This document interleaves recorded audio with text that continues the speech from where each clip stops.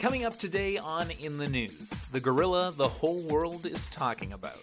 And later on, everything from gender-neutral bathrooms to women drivers. See who we think is hot and who's not so hot. Thank you, everyone, for joining us on episode 11 of In the News. I am Kaylee Gelman and Mr. Brady Knight. Glad to be here. Another week, another podcast. And Kaylee, this week, we're starting off talking about, of course, the gorilla at the Cincinnati Zoo that was shot dead after a 4-year-old boy got into the cage. There's been a lot said about this on both sides and from many, many different standpoints over the last few days. What are you feeling on this? Well, first, we debated at the start if this was going to be our topic of choice, just because it is getting so much attention and you're wondering what else can be said about this. But then you sit back and you think you kind of need to talk about this because of the international attention that this is getting. This was a 17-year-old silverback gorilla. Quick little Google search and it shows that these are actually endangered species.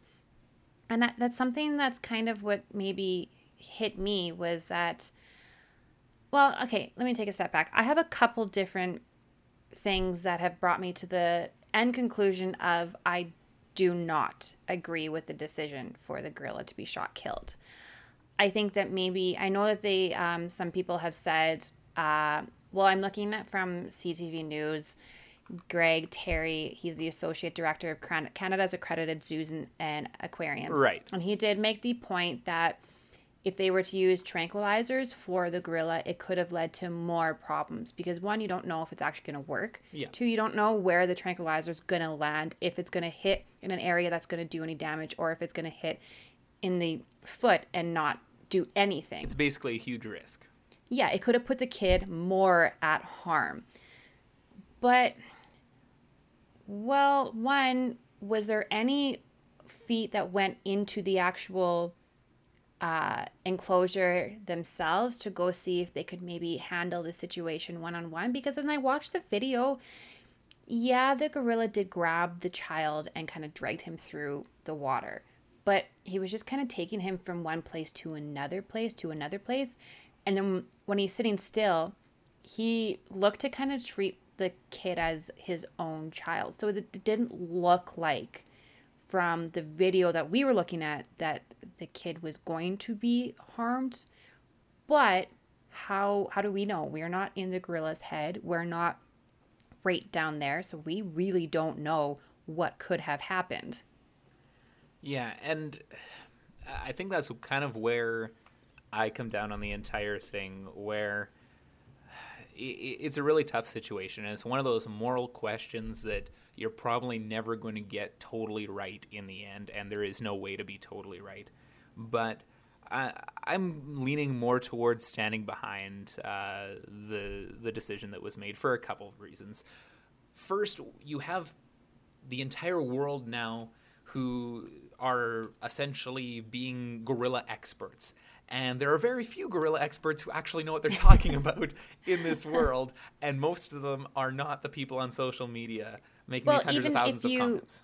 Even if you are a gorilla expert, they're animals. They're unpredictable. So you can be an expert to a point. You still don't know exactly how they're going to react. You just don't. Well, exactly. And that leads up to another important point. You can never see all of the situation online. Even people who, like eyewitnesses, if you look at eyewitness testimony in a court setting or something, it's one of the most unreliable forms of evidence. Human memory is only reliable to a certain extent. Videos don't show everything that's happening, other angles, the lead up to the situation, that sort of thing. And it also comes down to the fact that the keepers and the people at that zoo know those animals better than anyone. They had just seconds to react to this situation, and they had to make a decision, and in the end they were probably in the best spot to make an informed decision. It's easy to question the morals of it afterwards, but in the moment when things are happening, you have to use all of your training, all of your experience with that animal, and to me, those people are the best people to be making that decision. Well, and I think you raise a pretty decent point about the fact that a lot of these reactions are moral driven. You see that with so many things. Okay, we're seeing that right now there with the debates in the House of Commons over the assisted dying legislation, which is a whole different topic that is way too large to even for us to dive into. Right. But you see it in that. You see it in same-sex marriages. You see him in abortions. You see him in so many things, and it's all morally driven. So, and that's how kind of maybe my reaction at initial shock of, well, why would you do this? Like, would there not be any other ways for this situation to be solved? Because I am morally reacting, and that is tearing on my heart because I love animals. I just do. So, but if you take a step back and get the moral, your almost irrational reaction, because that's kind of what you can look at it as. It does make you kind of, well, do you want to save the life of a gorilla or do you want to save the life of the 4-year-old child? And of course, I would be shocked for anyone to say, no, I want the 4-year-old child should have died rather than the gorilla. No one's going to say that in their right mind. But I'm still going back, and I have a few questions that have been raised by other people. Okay. You know, one, what was the mother doing? Like, I don't have any kids right now, so I don't know for sure. But I'm trying to picture myself down the road when I have a kid. And if I'm ever in, like, I'm not going to let my eyes off my kid when I'm out in public, especially if I'm in a zoo around very dangerous animals that potentially could harm my children.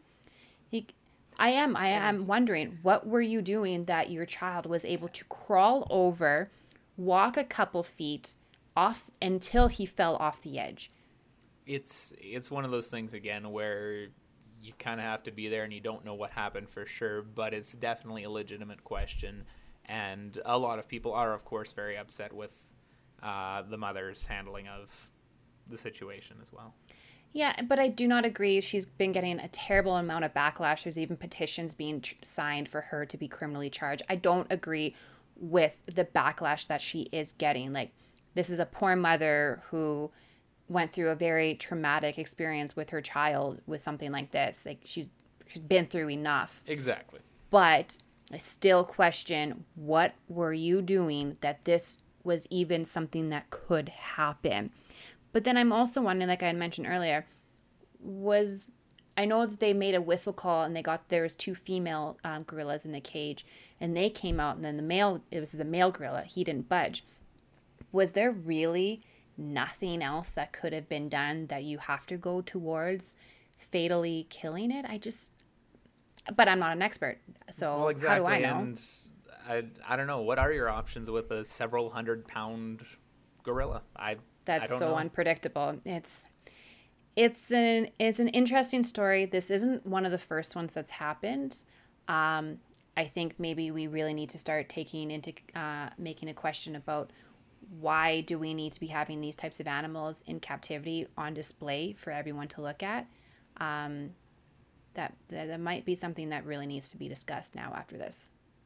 It's certainly something to look at, and it opens up a whole another debate, like what you said. But I think bottom line in this case is nobody wanted anyone to die in that situation. But can you imagine if that kid had died?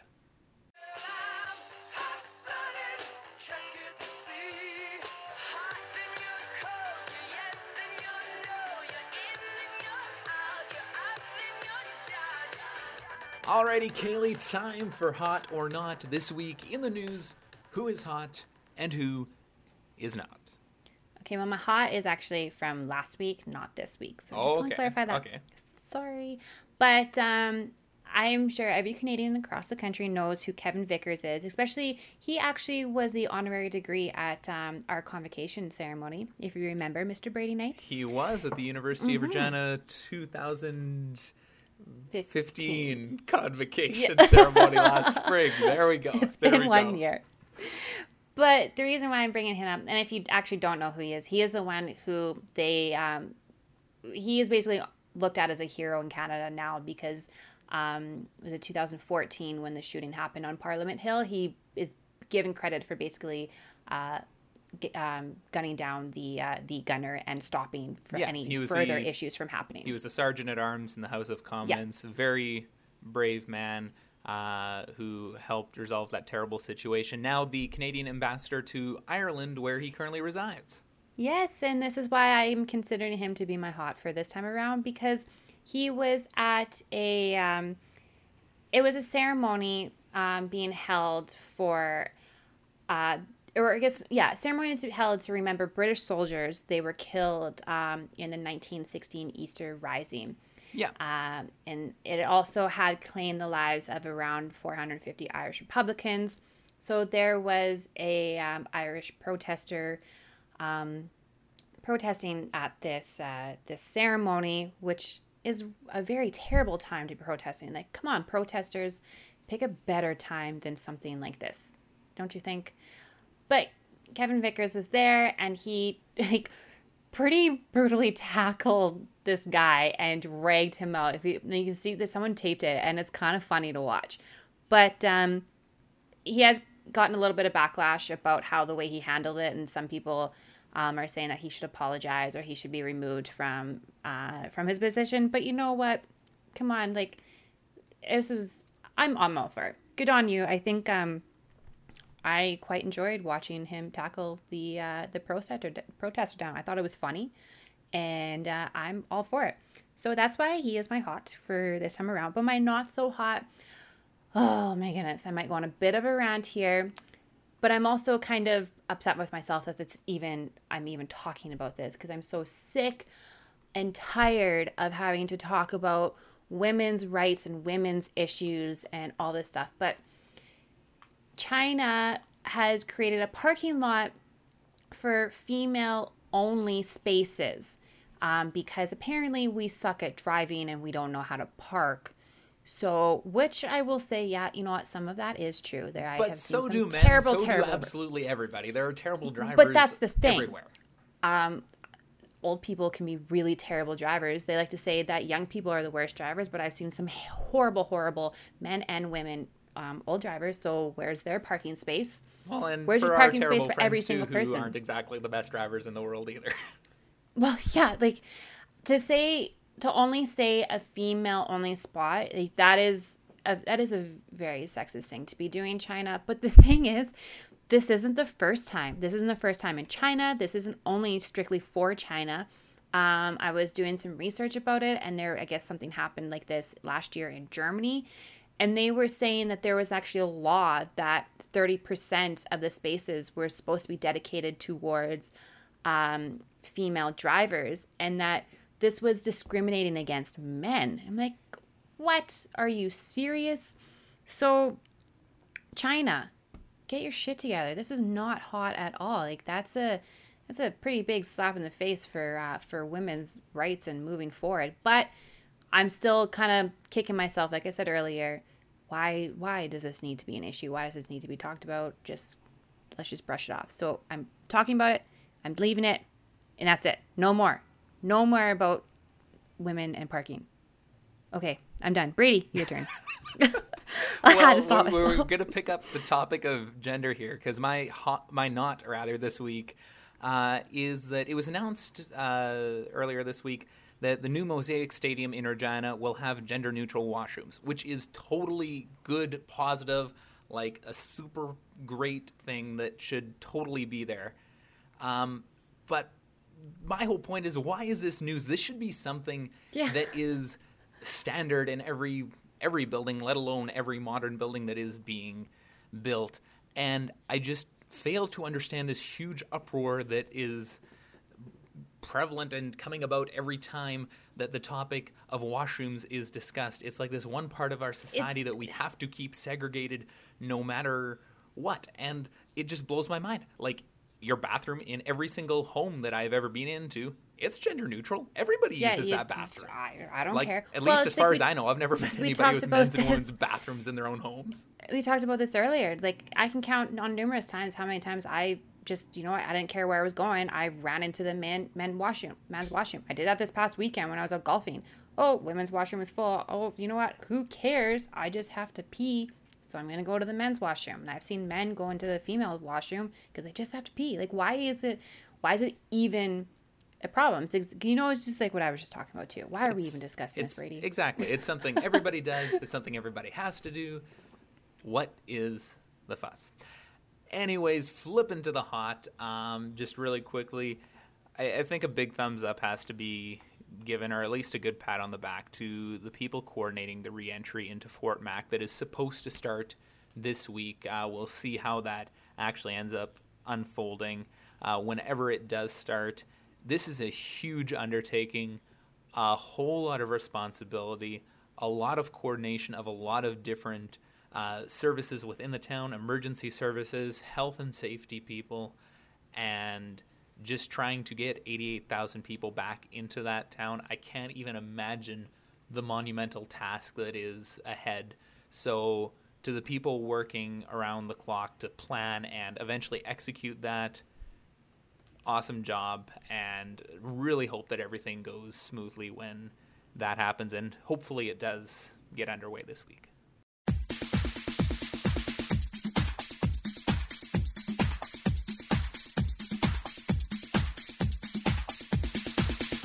Alrighty, so that does it for another episode, Kaylee. And before we go, though, got a little bit of news.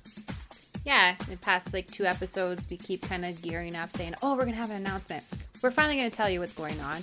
We're trying to grow in the news. We're growing the idea of what in the news is and what it means to us. And for myself and Brady, that means providing some content with a little bit of humor and something different that you may not have thought about to the listeners.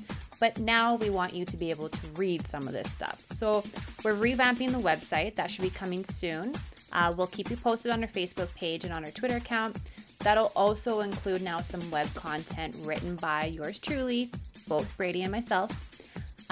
You should see that coming in the near future. We're very excited to grow this, to keep this going full force. We'll let you know when that gets up and running. In the meantime, feel free to keep in touch on Facebook. You can find us on Twitter. And, of course, you can listen online anytime in the news, yqr.blogspot.ca, and also find us on iTunes. Thanks again for joining us for today's episode. Hope you enjoyed it. Let us know what you think, and we'll see you guys next time.